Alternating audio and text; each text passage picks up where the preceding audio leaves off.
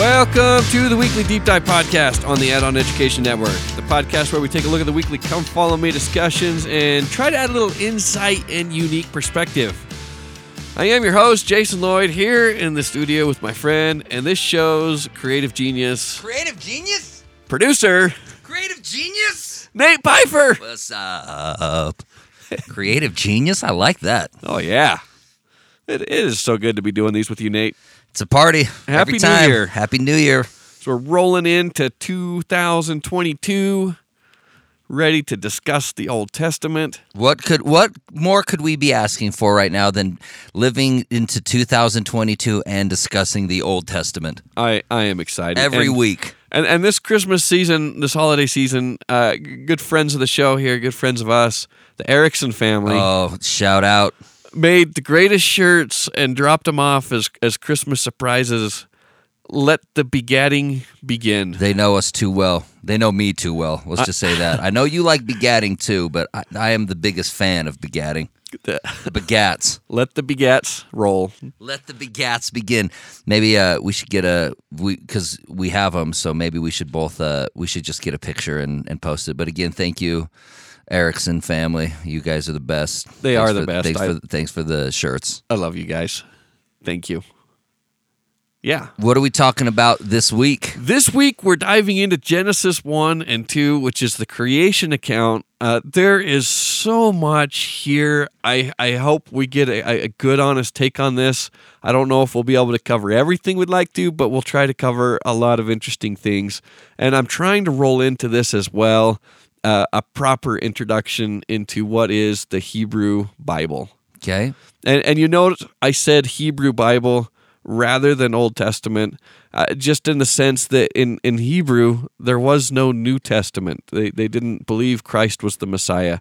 So if you don't have a New Testament, you don't have an Old Testament either, right? So they just call it the Bible.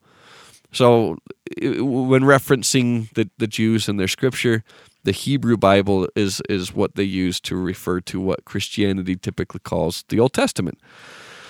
To talk about the Old Testament, I want to kind of frame the discussion in context of why it matters, why it is so important. Joseph Smith lived and breathed the Old Testament quite literally. He felt it was extremely important, and hopefully after the end of last year, you all know the respect and reverence I have for the prophet Joseph Smith. And I think oftentimes a lot of people's perspective on the Old Testament is maybe it's a little bit confusing. It's hard to read. It's hard to understand. There's a lot of weird, crazy stories in there that don't seem to make sense. The dopest stories. And some people would rather just assume, kind of skip it over and get into something that feels a little bit more comfortable. My hope is that we understand the Old Testament from a different perspective, that as far as the value it has in helping us understand God and our relationship to Him and the atonement, and bringing us to better appreciate the atonement. That is what perspective I would like to bring to this Old Testament this year. So let's start with Joseph Smith's use of the Old Testament. So I've got here some work done by Professor Jackson. Sorry, drawing a blank there. I was lucky enough to do some work with him as he was translating some of the Joseph Smith papers and Joseph Smith's translation of the Bible. But he did a lot of work on Joseph Smith's use of the Old Testament, so I'm going to quote straight from him. So, quote, over 170 separate discourses of Joseph Smith are recorded in the Nauvoo period. So over 170. Some before small groups and some before thousands. They were recorded both by the official scribes and by other interested listeners in the audience, often incompletely, but sometimes with considerable fullness and precision. Although the sermons covered a variety of topics, more than anything else, Joseph Smith used them to teach his theology. Characteristically, his primary method for doing that was to quote, paraphrase, and reason out of the Bible. The vast majority of his addresses included material from the Bible and were built on biblical themes. Although he touched on hundreds of Bible verses, altogether he touched on hundreds of Bible verses. Makes a difference if you read that word right. It does. That's a big difference. Big difference. Joseph Smith cared deeply about the Book of Mormon and its role in his church, published 3 editions of it during his lifetime. His care for the revelation was just as deep. He says, quote, "Take away the Book of Mormon and the Revelations." And when he says the Revelations, he's talking about Doctrine and Covenants. "Take away the Book of Mormon and the Revelations, and where is our religion? We have none," he said. But again, he virtually never incorporated passages from the Book of Mormon or the Revelations into his sermons and writings.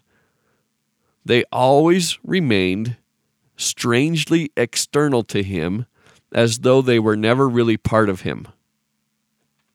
He never once cited the Book of Mormon or the Revelations in any of his sermons or discourses. But such was not the case with the Bible, the language of which flowed out of him freely, naturally, and often unconsciously.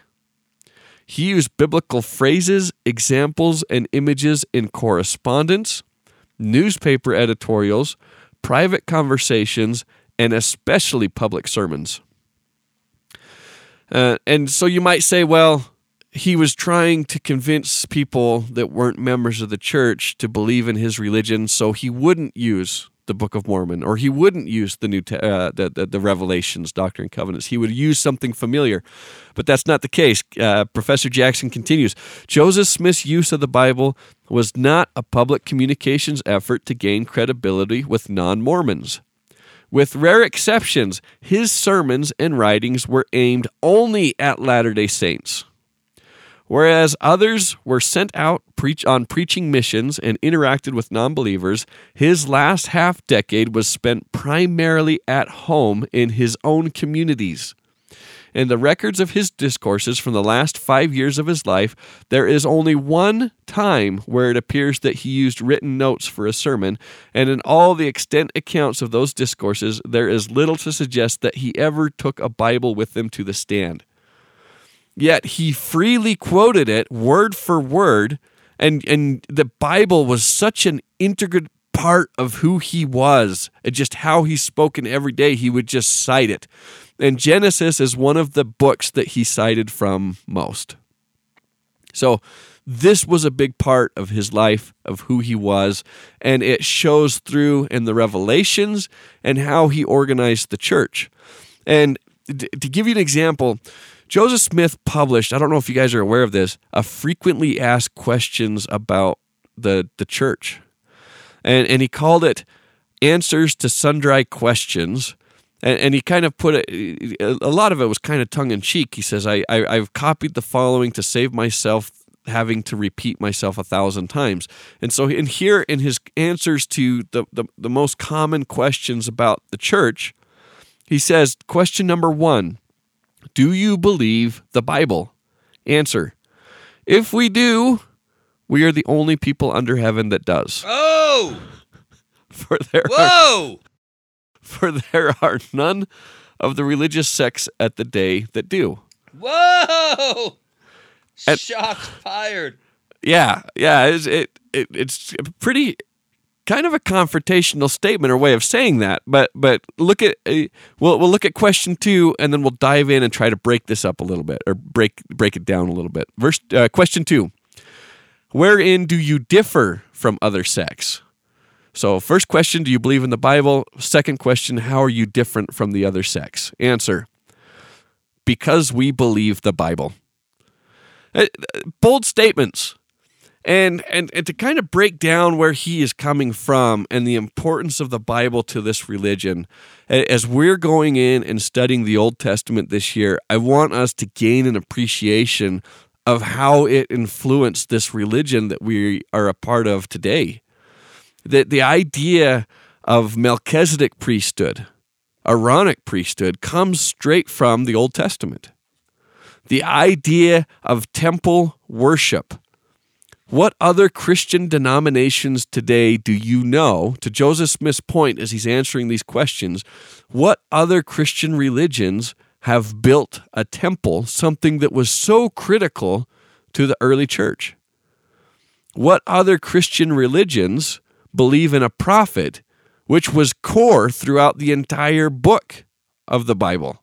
As you talk about these prophets and restorations and these movements of apostasy, restoration, and prophetic calling, a lot of the church is based on and founded on the principles and teachings that we find core to our belief in the Old Testament or the Hebrew Bible.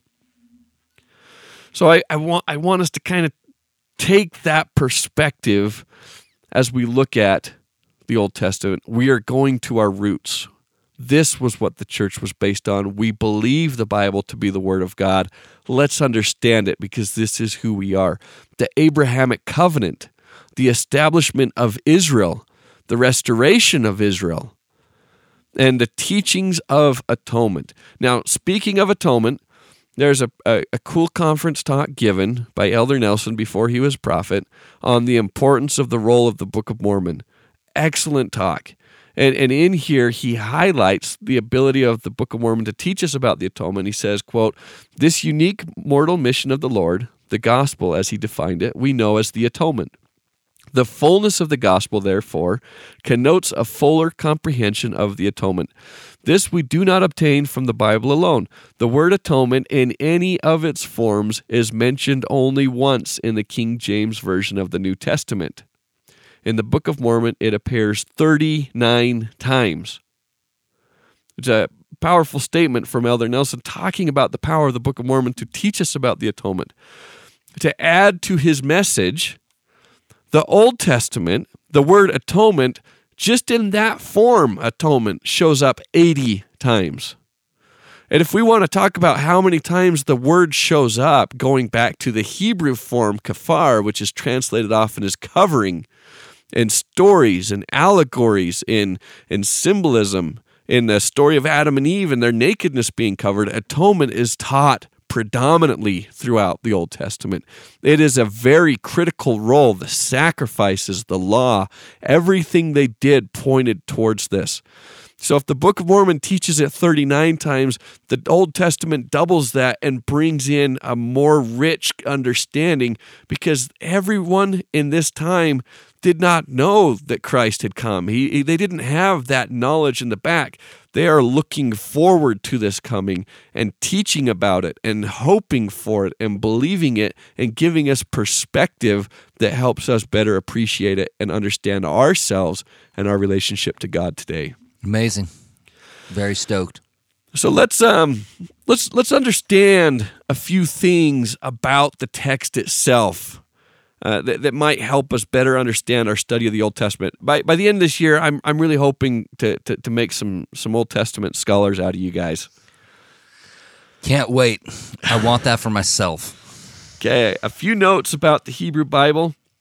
When we're talking about chapters and verses verses did exist in the Hebrew text. They had little markings that would mark the end of a verse, but chapters did not. Chapters is a later invention to try to organize the text, break it down, and add it, but it wasn't part of the original. And they do have other divisions, though, and they divide the text into these paragraphs. And in the Hebrew, they would have the pei as a Hebrew letter in the alphabet that they would put as a kind of a marking, an opening, a pei. This is where this paragraph begins.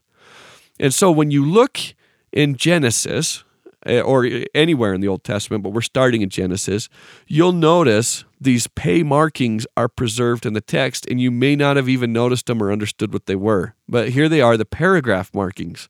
So if you go to verse 6, you'll see your first paragraph marking right at the beginning. There it is, paragraph. And God said, let there be a firmament. And you'll notice, so the first day of creation in verse 5, and God called the light day, and the darkness he called night, and the evening and the morning were the first day. That is the first complete thought, and now you have new paragraph. And then you go to the second day. And then verse 9, there's the paragraph marker again, new paragraph, new thought. So this was how the Bible was originally organized. And you can see that, and it helps you get some context. So when we go Well, I'll dive into this as we're getting into the text. I'll show you how that paragraph marker can help you look at things and make kind of your own judgment call and try to understand and interpret the Bible to help you understand the text better.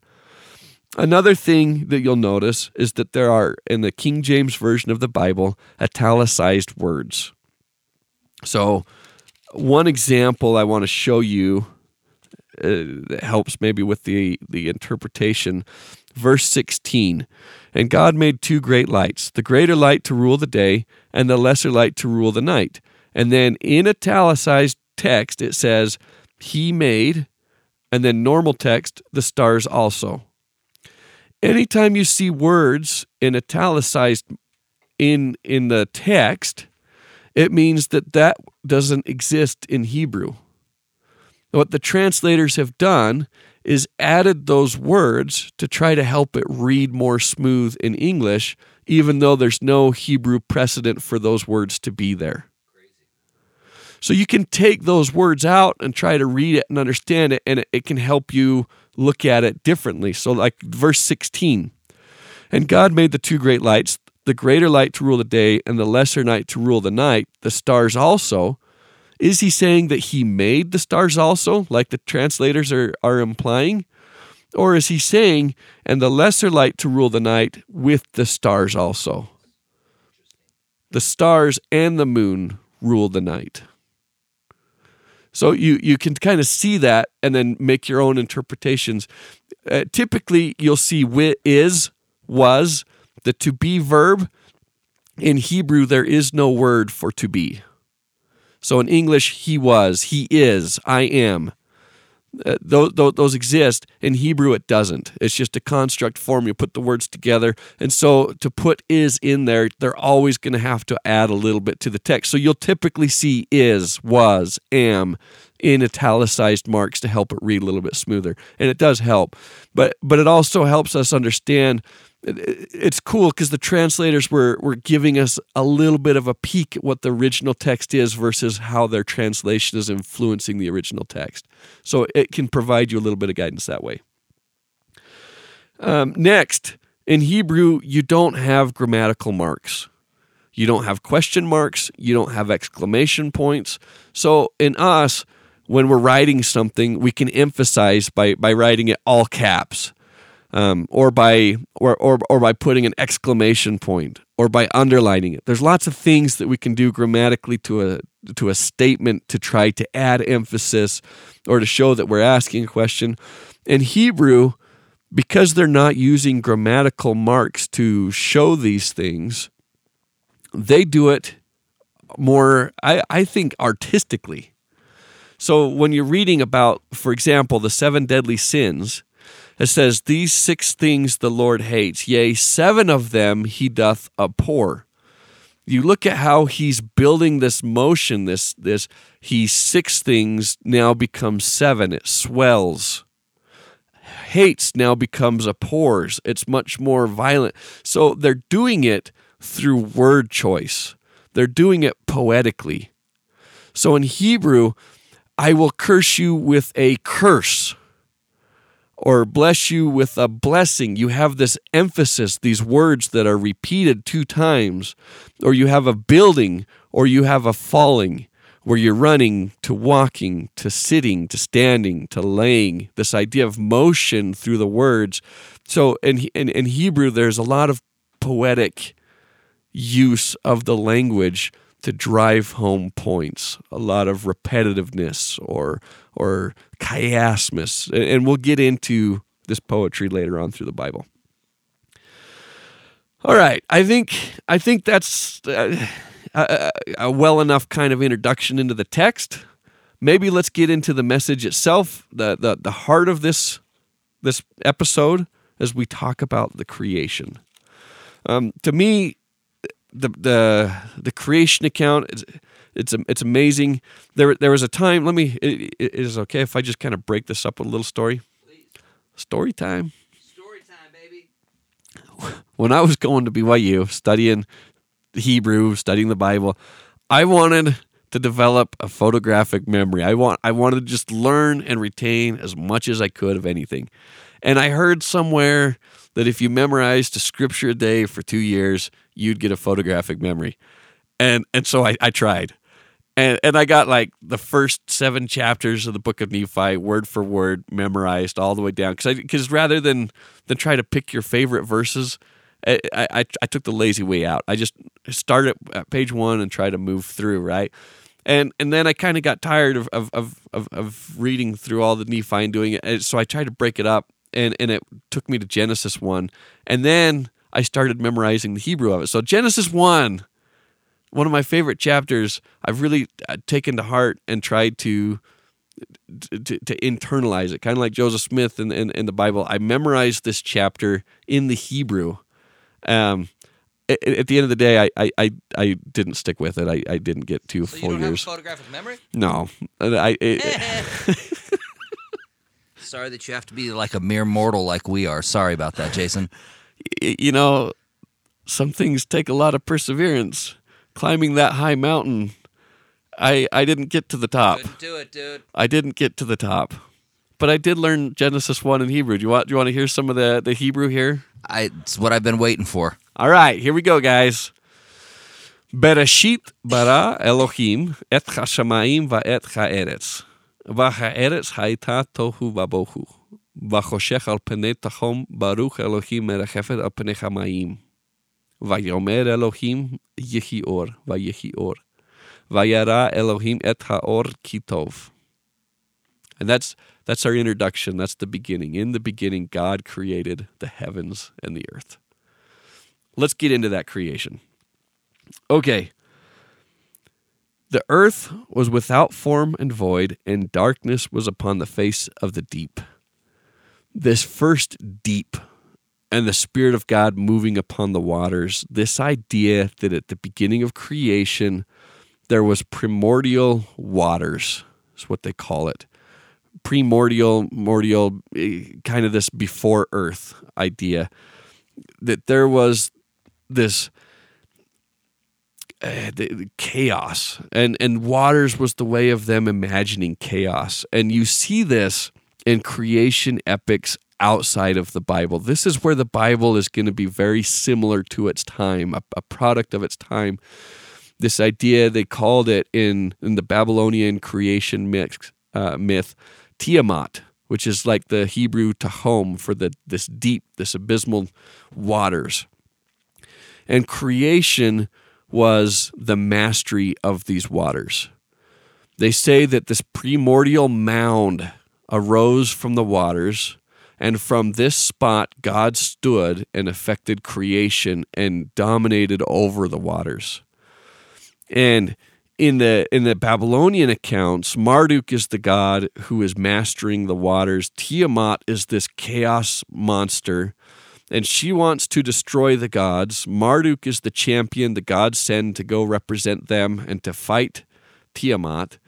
And she is this dragon. So oftentimes the waters, the chaos, is also figured as a beast in this dragon sense. And you even see it in the Hebrew later when he says, "Aren't you the one who cut Rahab, who wounded the dragon?" And Rahab, again, this primordial chaotic monster, this water monster. So the way that Marduk does this in the Babylonian epic is he takes the 4 winds and shoves them down her throat, and it tears her apart from the inside. And then he takes her body and he makes the earth and creates man from the clay from which it stands. And here's this Babylonian creation myth. In Genesis, it's not that bloody, it's not that violent, but you have these elements of this water destructive chaos at the beginning, this brooding over the waters. The Spirit of God moves on the waters, going to create this dry land and force the waters in their place. And they say that this very first mound from which the waters recede, that God stands to do creation, is what he's going to turn into Eden. This is where man is first created, the Garden of Eden. This is paradise from which they leave. This is how it has its beginning, and this is going to play a significant role throughout the Bible. you see it as God's signature. When he takes Israel out of Egypt, he doesn't just take them the easy way. He takes them to the borders of the sea. And again, I am going to show my power over chaos to organize. And he's dividing the Israelites from the Egyptians to create a nation. And his power is going to hit the waters and separate them to dry land to appear to where you have this new creation account. And now you're creating through separation this new nation, Israel, which is very much linked to this creation account. You're going to see it as Elijah gets carried up in the chariot and throws his garment down to Elisha, who steps to the rivers and smacks it with the robe, and the rivers part and shows his mastery. And again, you're going to see this signature move when Christ is in the boat on the Sea of Galilee, and they say, Master, carest thou not that we perish? And his spirit, his wind, his voice moves upon the waters as he states, Peace, be still, and the chaos becomes order. This is the powerful statement of creation. This is how it began, by the power of the Word. And that's what you're getting in Genesis 1 when it says, the Spirit of God moved upon the face of the waters. And the word for spirit is ruach, which means spirit, wind, or breath. And it's cool that you've got these parallels in Babylon. When Marduk slays the monster, he's using the wind. Here it's the wind or the Spirit of God, his breath, his voice, by his command. He is showing mastery over the waters. So understand that imagery. The waters represents tumult, chaos, and God is going to put order and over the chaos and show his mastery by making this recede. With his word. And God said, let there be light. So again with his word. And God said, and we're going to see that over and over. Vayomer Elohim. And God said, and he said. And again, this idea of his breath, his wind, his voice, his spirit is what's affecting creation by the power of his word. Let there be light. And there was light, and God saw the light that it was good. When it says that he saw the light that it was good, we're going to see him repeating this statement for each day of creation. He saw what it was, that it was good. He saw that it was good. He saw that it was good. And when he's done, he says, and he saw all of creation, that it was very good.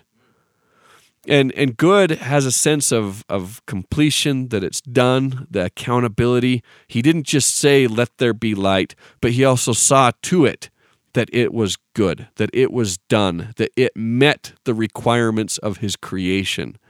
And the idea of good here is a sense of that it was righteous, that it was correct, that it was obedient. Then some of the creation, he's saying, let the firmament divide the waters from the waters. Let this do that. And he saw that it was obedient, in a sense of good, in that it was obedient. So he is handing out responsibilities or having things performed different, and then he is following through and holding it accountable. This is where you get that sense of creation in Abraham that Joseph Smith records. And the gods said, and the gods saw that they were obeyed. And when we see, one quick note, when you see the word God in Hebrew, it is most times from Elohim. And the im ending, as we've talked in other episodes, is the plural. You can translate God as gods in most cases, just as easy as you can God. So if you say, in the beginning, God's created the heaven and the earth, and the God said, it's technically a correct translation in the sense that it is the Elohim said. The Elohim did this, and Elohim means gods. It's interesting. And as we're getting into creation, it's a powerful story. I think we're very familiar with it. It's important because it shows up in Genesis. It shows up again for us in the book of Moses. It shows up a third time in the book of Abraham. And then we've incorporated it as central to our temple worship. There is a lot to be learned and a lot to value from this creation story. And I feel like it gets a disservice from people defending the creation from science and trying to say, this is not supposed to be a scientific explanation for how the world was created. It's supposed to be more of a story that tells us about who we are and try to create this, what it is and what it is not, and trying to put limits on the Word of God. And as you look at this, it doesn't seem like a very scientific explanation as God is trying to explain to man thousands of years ago concepts that are beyond his reach. But as we looked from the book of Moses, Moses beheld every inch of the earth and every person that lived on the earth. He had an understanding of things past, things future. He had quite a bit given to him. And I tend to want to give him a lot more credit than we do. And I tend to think that this text, this creation account, is not just a good religious story to help us understand symbols and the meaning and who God is, but also scientifically gives us a better comprehension of how the earth was created. So allow me to try to explain that just a little bit. When we look at this creation, and the very first thing is God said, "Let there be light," but then he does not create until day 4 the sun and the stars and the moon to rule the day and to rule the night. How is that possible? How is God creating light before he's created the sun and the moon and the stars? Is this a disagreement with science, or is there's something better to understand with how this works? So, in trying to understand modern scientific perspective to the creation of the earth, there have been a lot of studies recently done with samples of mantle, rock from the earth's mantle. So we have our crust, which is a layer several miles thick. Below that, we have the mantle. We have never been able to successfully drill through the crust down to the mantle of our earth, but we have had samples of the mantle thrust through the crust through volcanic activity, through tectonic shifting, to where we can take that rock and we can study it. And scientists have taken mantle samples and tried to understand its makeup, its chemical makeup, and how it formed and what it has to understand the early atmosphere of the earth. And they've taken intense lasers and they've shown them on it to heat it up into its molten state to understand the nature of an early earth and what its atmosphere would be like. I'm gonna read from one of these studies just a little bit. Quote, "Working with colleagues in France and the United States, we found Earth's first atmosphere was likely a thick, inhospitable soup of carbon dioxide and nitrogen, much like what we see on Venus today. We have plenty of samples of the mantle, some brought to the surface by volcanic eruptions and others by tectonic processes. From these, we could work out how to put together a matching mix of chemicals in the library. We determined this atmosphere was composed of carbon dioxide and water. Nitrogen would have been in its elemental form, N2, rather than the toxic gas ammonia, NH3. But what would have happened when the magma ocean cooled? It seems the early Earth cooled enough for water vapor to condense out of the atmosphere, forming oceans of liquid water like what we see today.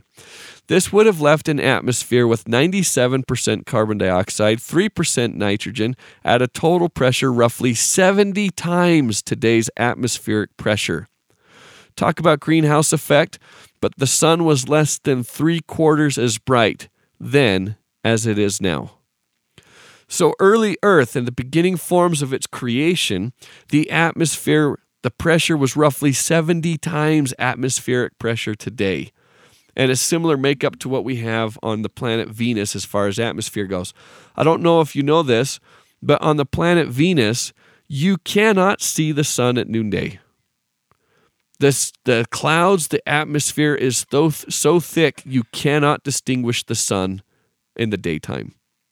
If you take the earth, an early earth, its atmosphere was so thick and crowded, and the sun was a third as powerful as it is now, you would not see the sun, let alone the moon or the stars, after the creation of the earth. So first there's light. First the sun is created before the planets.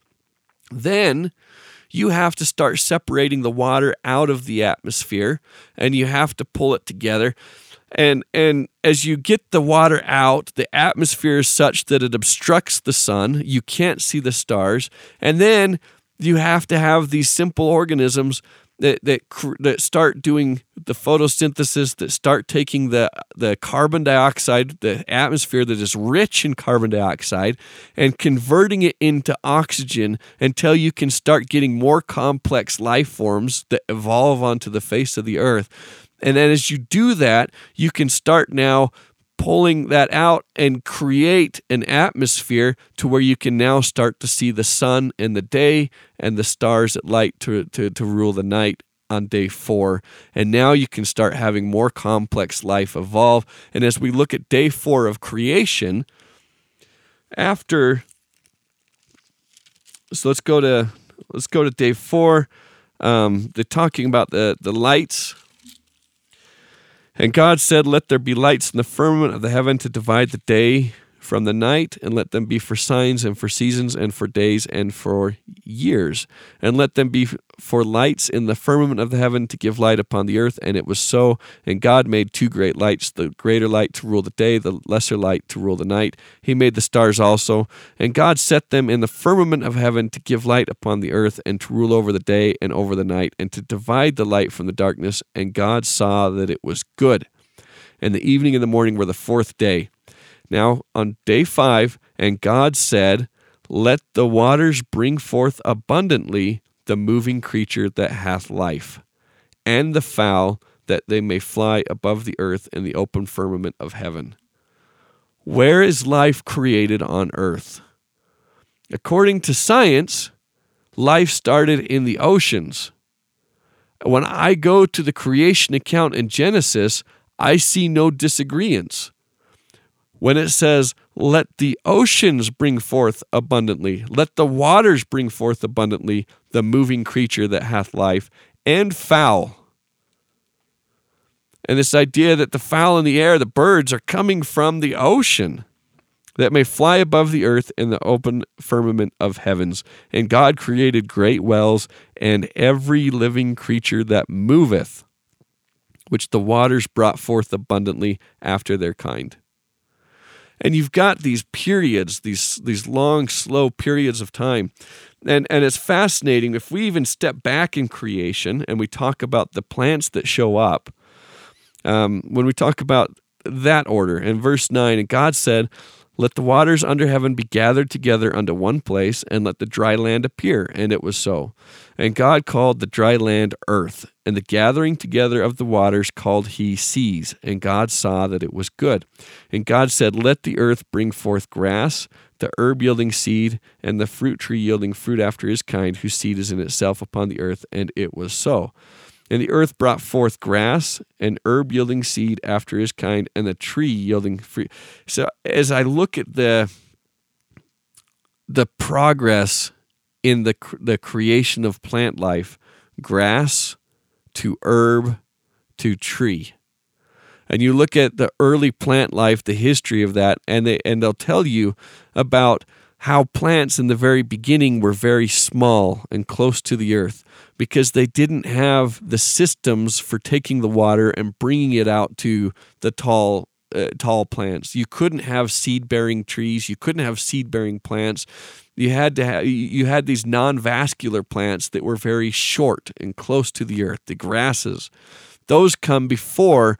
Then you can start getting these herbs and start developing these other plants. And then as you start to develop into these seed-bearing plants, then you can eventually get to where you're having shrubs and trees. But even the order of creation of plant life, as described in Genesis, matches your scientific explanation of the development of plant life here on Earth. And they say that plant life developed well before animal life to the point where the entire earth was covered in plants. Because there was no predators. There was nothing to eat the plants. The entire thing was just covered in plants, which allowed for enough exchange of the carbon dioxide in the air and oxygen to where you could get an oxygen-rich atmosphere to now where animals can start showing up. And they're going to show up out of the ocean. And then you're going to start building a more complex animal structure that eats the plants and starts to create this other new balance in creation. So this creation account, as much as it jives and matches with early Mesopotamian history and these creation accounts of a god fighting these forces of chaos, it also matches and holds up against current scientific understanding thousands of years later. This idea that you have to have these early photosynthesizers, you have to have these early plants that are exchanging with the atmosphere, that are creating a place to where you can now start to have more light filter into the planet. To now you can have oxygen to support the animals, that all of these happen. And one of the fascinating things about creation, I think most of you are aware, Nate, I'm sure you know this, when you talk about a day in Hebrew, the day starts with the sunset, right? When you talk about the Sabbath, it is Friday night when the sun sets, Sabbath begins, and Sabbath ends with sunset the next day. So it encompasses a period of darkness and a period of lightness, 24 hours from sunset to sunset. However, look at how God describes these days in creation. It is very different from the Hebrew day. He says, going for the very first day, and God called, verse 5, and God called the light day, and the darkness he called night, and the evening and the morning were the first day. Not from sunset to sunset. He says the evening, so when the sun went down, to the morning was the first day. And I look at that and say, whoa. Evening to morning seems like it should have been the first night. Not the first day. But I think he's going through, starting at sunrise, telling us what he did during a period of light. And then when he gets done, he reflects back upon the day. From the evening, from the time he stopped, going back to the time where he began, was the first day, that first period of light. Almost kind of this chiastic structure where he starts at the morning, works to the night, and then he finishes with the night and goes back to the morning and says, this was my first day. And I think it's significant that he's not including periods of darkness with that creation. The reason why I think it's significant, when you look at the scientific history of Earth, is that you have massive periods of extinction between these different events. You have this period where plants cover the earth, and you have this weird nightfall of destruction instead of creation. And here we have a God, as we talked in the last episode, the creator and the destroyer. And this creation account is not just, maybe I shouldn't give credit to God as the destroyer on this one, this idea that he is battling chaos and that there are times where night prevails and then he comes back in and puts order in the day. And it's this battle, this back and forth. Here's the day and then night fell. Here's the next day and then night fell. And then here's the next day and night fell. And you look at it and say, how is it that you have these massive extinction events on Earth, yet life evolved to be more sophisticated, more complicated after each one of these extinction events? 90% of life on Earth is wiped out. Wouldn't we be starting at square one? Yet the very next day, life on Earth is more developed, more complex.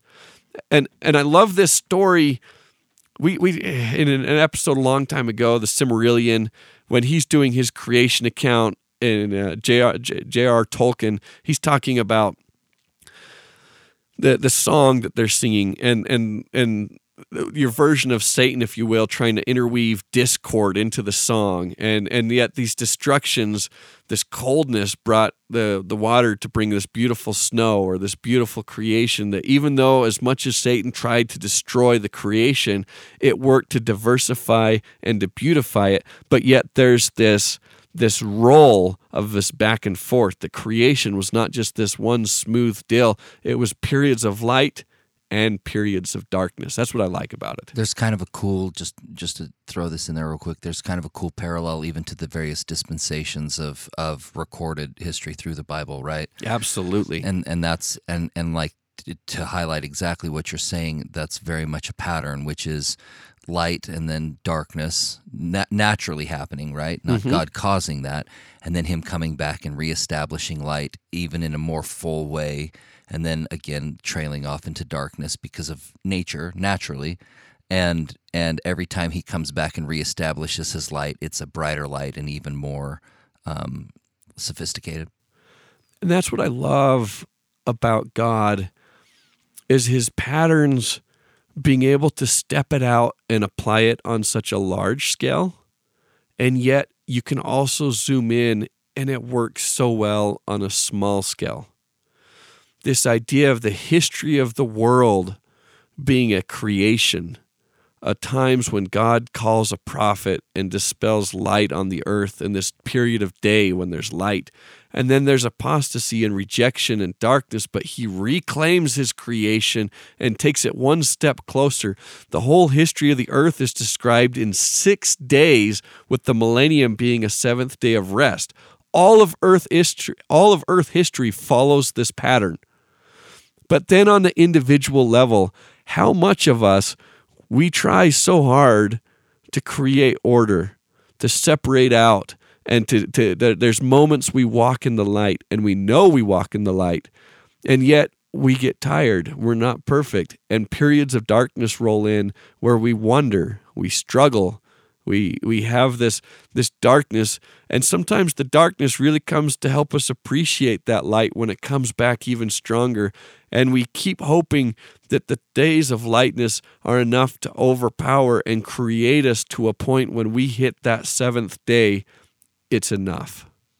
I even, again, too, not to get like too on the nose about this, but I also just love even the symbolism in the life cycle, like you just said, right? The idea that at birth the waters separate and we are, thrust into this, from the primordial soup, right? We are thrust into this world, and then throughout this world we eventually slow down and grow old, but not before a chance again to reestablish life again, separate the waters quite literally, and come back into this earth new and fresh again. So I mean, there's a lot of really beautiful kind of symbolisms even in that, even in just the cycle of life on the very personal individual level. And we'll see it with, as we mentioned, Moses, this idea of him separating the waters of the Red Sea and going through in this new creation account, right? We saw it again with Noah when the earth was flooded and he's in this ark, almost this new birth, this new creation. The Red Sea, the blood and the water. Yes. And the animals on the ark, this new Eden as it comes out, and we see it in our own life in the waters of baptism. And it's funny how people look at these ancient Israelites, and they're, as much as they credit them for their Bible, the religion, a lot of religions come from these guys, but they look at their understanding of cosmology, the heavens and the earth, and they think they're so backwards or stuck in a time where they don't understand anything. They're not scientifically based in anything. The Hebrew word for heaven, shamayim, literally means there is water. And they look at it, the heavens of earth, the windows of heaven, when they open, it's holding back all the water that's caught up there, and it falls on us, and it rains, and that's this simple understanding, because the sky's blue, it must be water. And so they look at them and say, they were stupid, or they didn't get it, or they misunderstood. And yet today, and I was just reading this week, they've discovered a new phenomenon called atmospheric lakes. We have these atmospheric rivers and these atmospheric lakes of these large deposits of water in the atmosphere that move over, and this whole water cycle, and the waters that are above that bring rain down from below as a blessing, and the waters below, maybe they're not as backwards as people want to give them credit for. Maybe their idea is not as wrong as what it seems. And when you talk about God having to travel to the earth, in the Babylonian temples, in the Egyptian temples, they would put their gods in a boat. And on the Akitu festival, an ark. The Akitu festival is the New Year, as we're celebrating New Year's, the Babylonian New Year festival.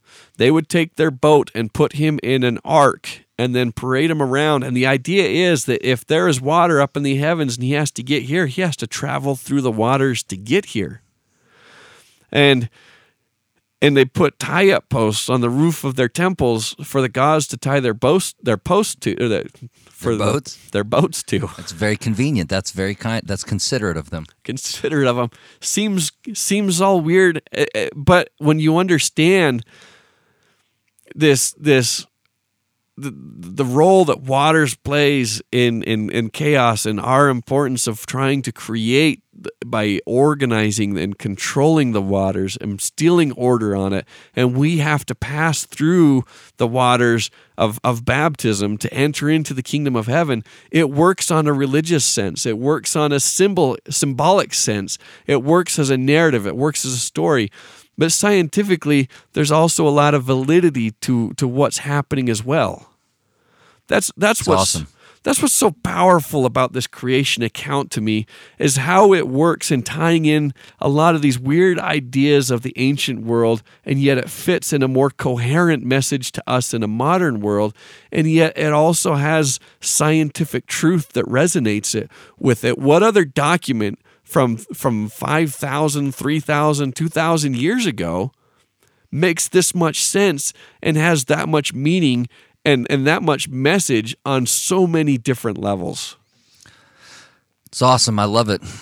Should we keep going? Yeah. If there's anything that testifies to the truthfulness of the Bible as the Word of God, to me, right in the beginning with this creation account. I love it.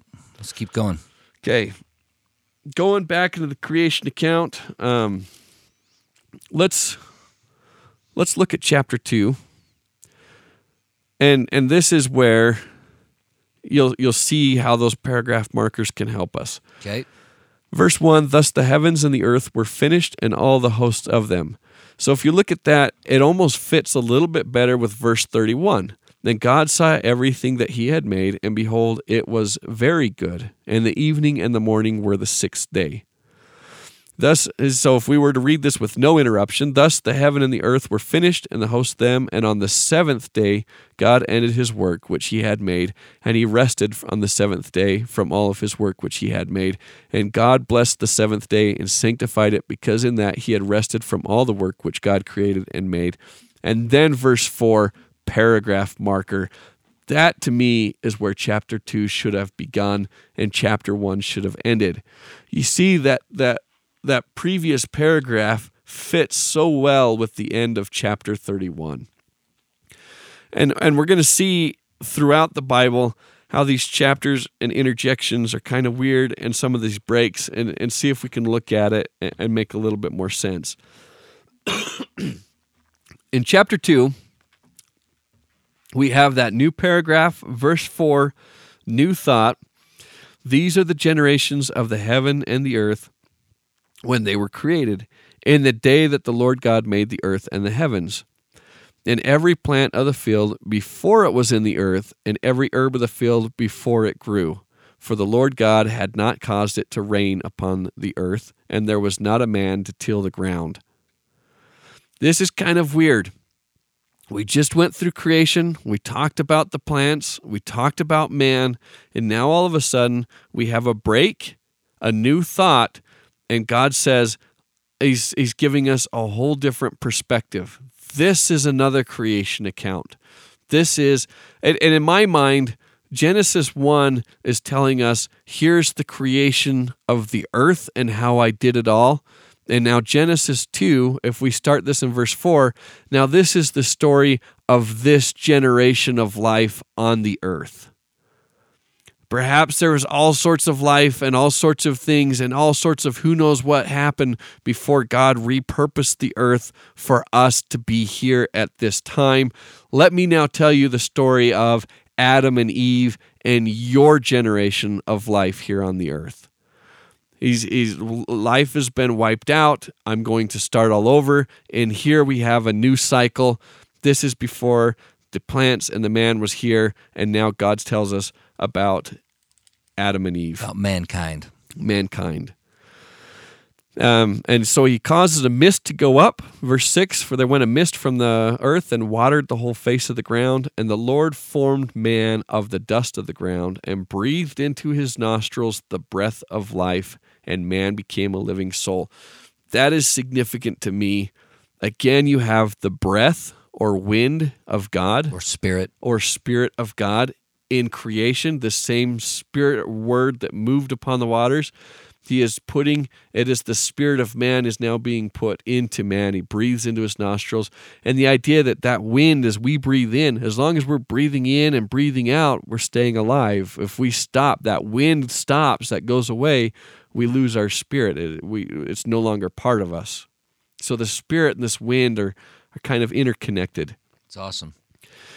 And when we're talking about the wind or spirit as part of this, there's something significant about this when we're talking about creation, and that to me is the sealing ordinance of a man and a woman being sealed together. Ordinances have a physical aspect to them, and a kind of a non-physical, the oath that you're making, the covenant, right? So baptism, physically you're getting put into the water and you're being pulled out. That is the physical aspect, symbolic of a covenant or an oath, a promise that you're making. Go into the wedding, the sealing.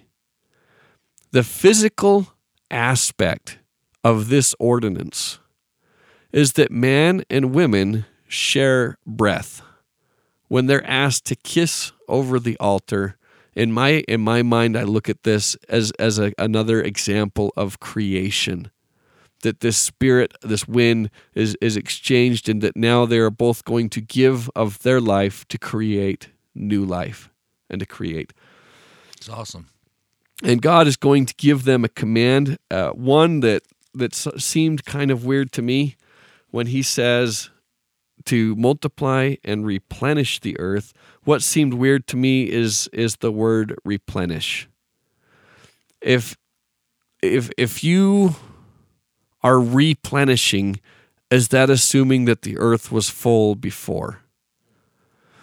And in English, it has that sense. And this is something that I've wondered before. Is this a hint that the earth was full of life before we had an extinction event or something happened and God has started anew? Are we supposed to refill the earth? And if that's the case, then haven't we refilled it today with billions of people? The earth is full. So do we still have to refill? And so I think the problem is it's a poor translation. In Hebrew, it doesn't have the sense of replenish. In Hebrew, it means fill, not refill. And we're not trying to get it to a certain level that it was. We're supposed to populate, to continue to populate and fill the earth. Let's go on. Some of the description of Eden, I think, is worth noting. Okay. They talk about the river went out of Eden to water the garden, and from thence it was parted and became into four heads. The name of the first is Pison, that which encompasseth the whole land of Havilah, and there is gold. And it talks about each of these different four rivers. And the idea is if water is flowing from Eden, it's splitting into four streams. The significance of four is the four corners of the earth. Eden is the source of water to water the entire earth, to go out into the four different corners is the symbolism and imagery here. If Eden is watering the earth, then Eden has to be at a part higher than the earth, because water flows with gravity down. Yep.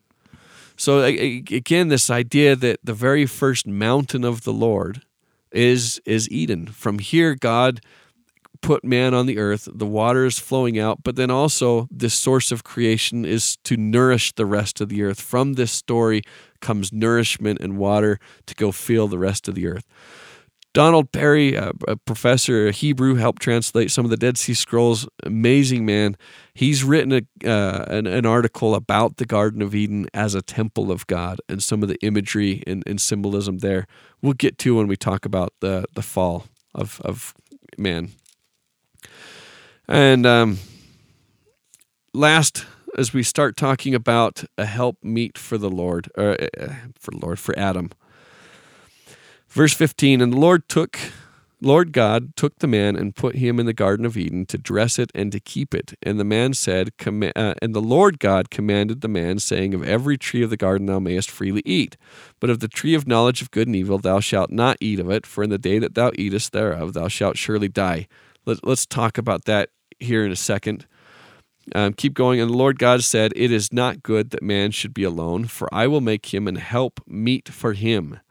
And out of the ground the Lord formed every beast of the field and every fowl of the air and brought them unto Adam. So again, we have kind of a different story of creation that's a little different from what we're getting before. Adam is created, and then God is creating all of these animals after the fact and bringing them to Adam to see what he would call them. And whatsoever Adam called every living creature, that was the name thereof. And Adam gave names to all the cattle and to the fowl of the air and to every beast of the field. And for Adam there was not found a help meet for him. Names are important. Names are a part of creation. The idea that if you give something a name, it exists. If it doesn't have a name, it's hard for it to exist. Naming it, there's significance there. And the significance to earning a name and getting a new name. But here Adam is naming the beast of the field, all of the animals, and there is not a help meet for him. And when we say meet, it means equal, a help that is worthy, equal, or at his level. Of all the animals, there is nothing like Adam. And the Lord God caused a deep sleep to fall upon Adam, and he slept. And he took one of his ribs and closed up the flesh thereof. In Hebrew, we're not taking a rib, but actually a side. He took from Adam's side, and he closed thereof, and the rib which the Lord God had taken from man, made he a woman. And the verb for make here, when he's creating the woman, is the same verb when you're building a temple. So he took from the Adam a side of Adam and built woman and brought her unto the man. And Adam said, this is now bone of my bones and flesh of my flesh. She shall be called woman because she was taken out of man. You missed the wordplay here. She shall be called Isha because she was taken out of Ish. She will be called woman because she was taken out of man. Therefore shall a man leave his father and his mother and shall cleave unto his wife, and they shall be one flesh. And there's some commentary on this from the old rabbis that Adam, when Eve was created, God did not take from Adam's head that Eve might rule over him. He did not pull from Adam's foot that Adam would rule over her, but he took from his side, from his rib, that they would be side by side next to each other. And in some old sources, they talk about how the first man, Adam, this gets a little bit weird. They draw pictures of Adam as a Siamese twin, and this idea that Adam and Eve were both existent at the very beginning of creation, and really what God was doing was separating the two that were already fully created from each other, that they might come back to each other and reunify through their marriage, through their wedding, through becoming one with each other. But they were part of each other, and they're separated, and that's the yearning that they come back to each other. And this idea that they were one in the beginning and kind of split off. Cleaving. And cleave is such a great verb for describing this, because It says, for this reason shall man cleave unto her. What does cleave mean? It's to separate. Yeah. Right? A meat cleaver.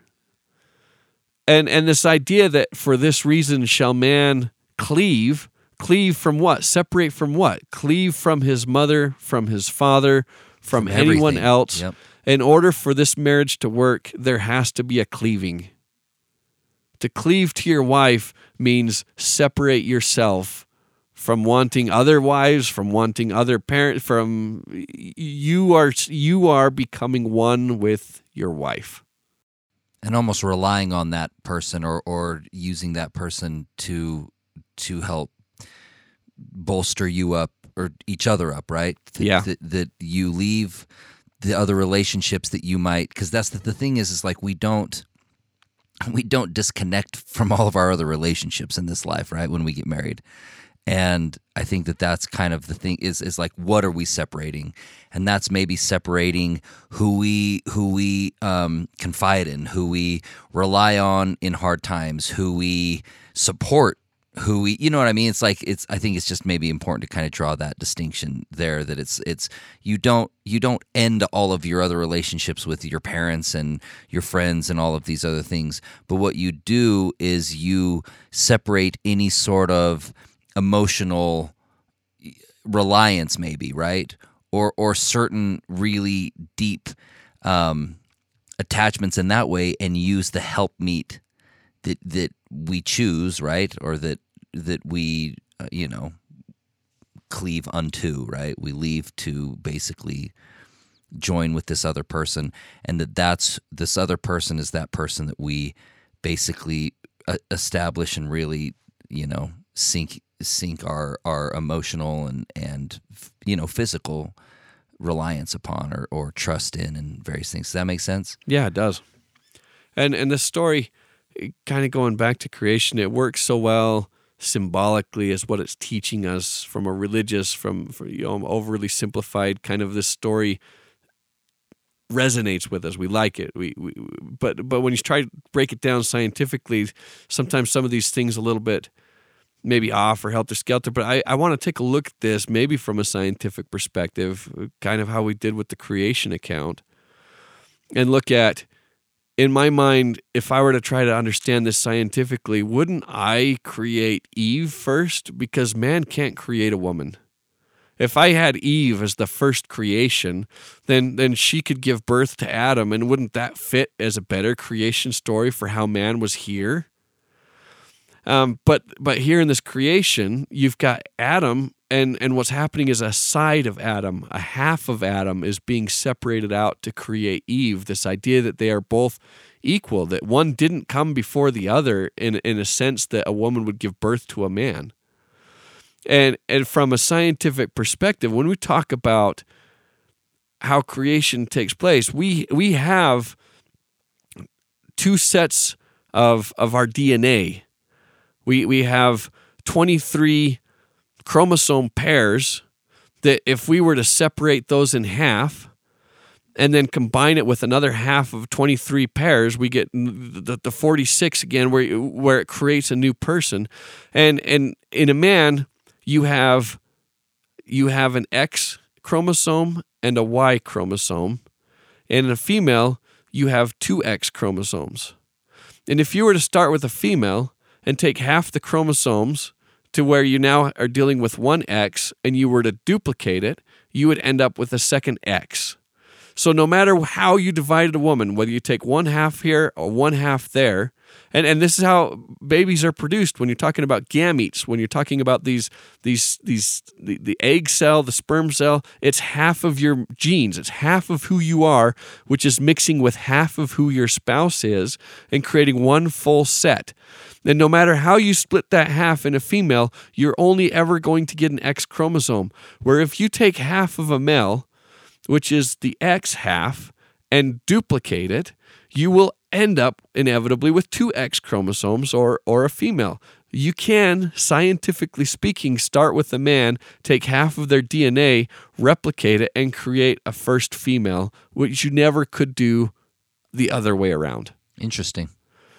So where you try to look at it and say, if it was a basic understanding and they were trying to reason how this all happened, it would make more sense to put Eve as the mother of all living. That's what her name means, Eve, the mother of all living.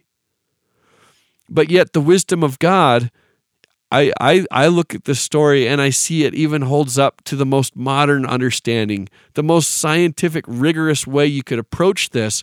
It still makes sense, which is kind of cool. It's awesome. We're running out of time. What do you got for us? This is it. Next week we're going to be talking about Adam and Eve. They're naked in the garden, and that's how kind of finishes in chapter 2. But in chapter 3, as it starts talking about the serpent and being subtle, and this idea of the fruit and the tree of knowledge, that's all going to be more in the next week as we talk about the fall of Adam and Eve, and then we're getting into our begatting. Oh my gosh. You know what is just going to stoke me, don't you? I have something special for some begats. You ready? I can't wait. I'm trying to figure out how to do it if I just actually just pre-record it myself and then just play it and record just you enjoying it with everybody at the same time, or I don't know yet, but I'm just going to tell you I have something special for you for that. I mean, do you want me to just post a video with the face palm and just? Yeah, I mean that's that might be the artwork for that week. All right, well, great work, Jason. I'm incredibly excited to dive into this stuff with you, and I'm excited for you to help make Old Testament scholars out of each of us.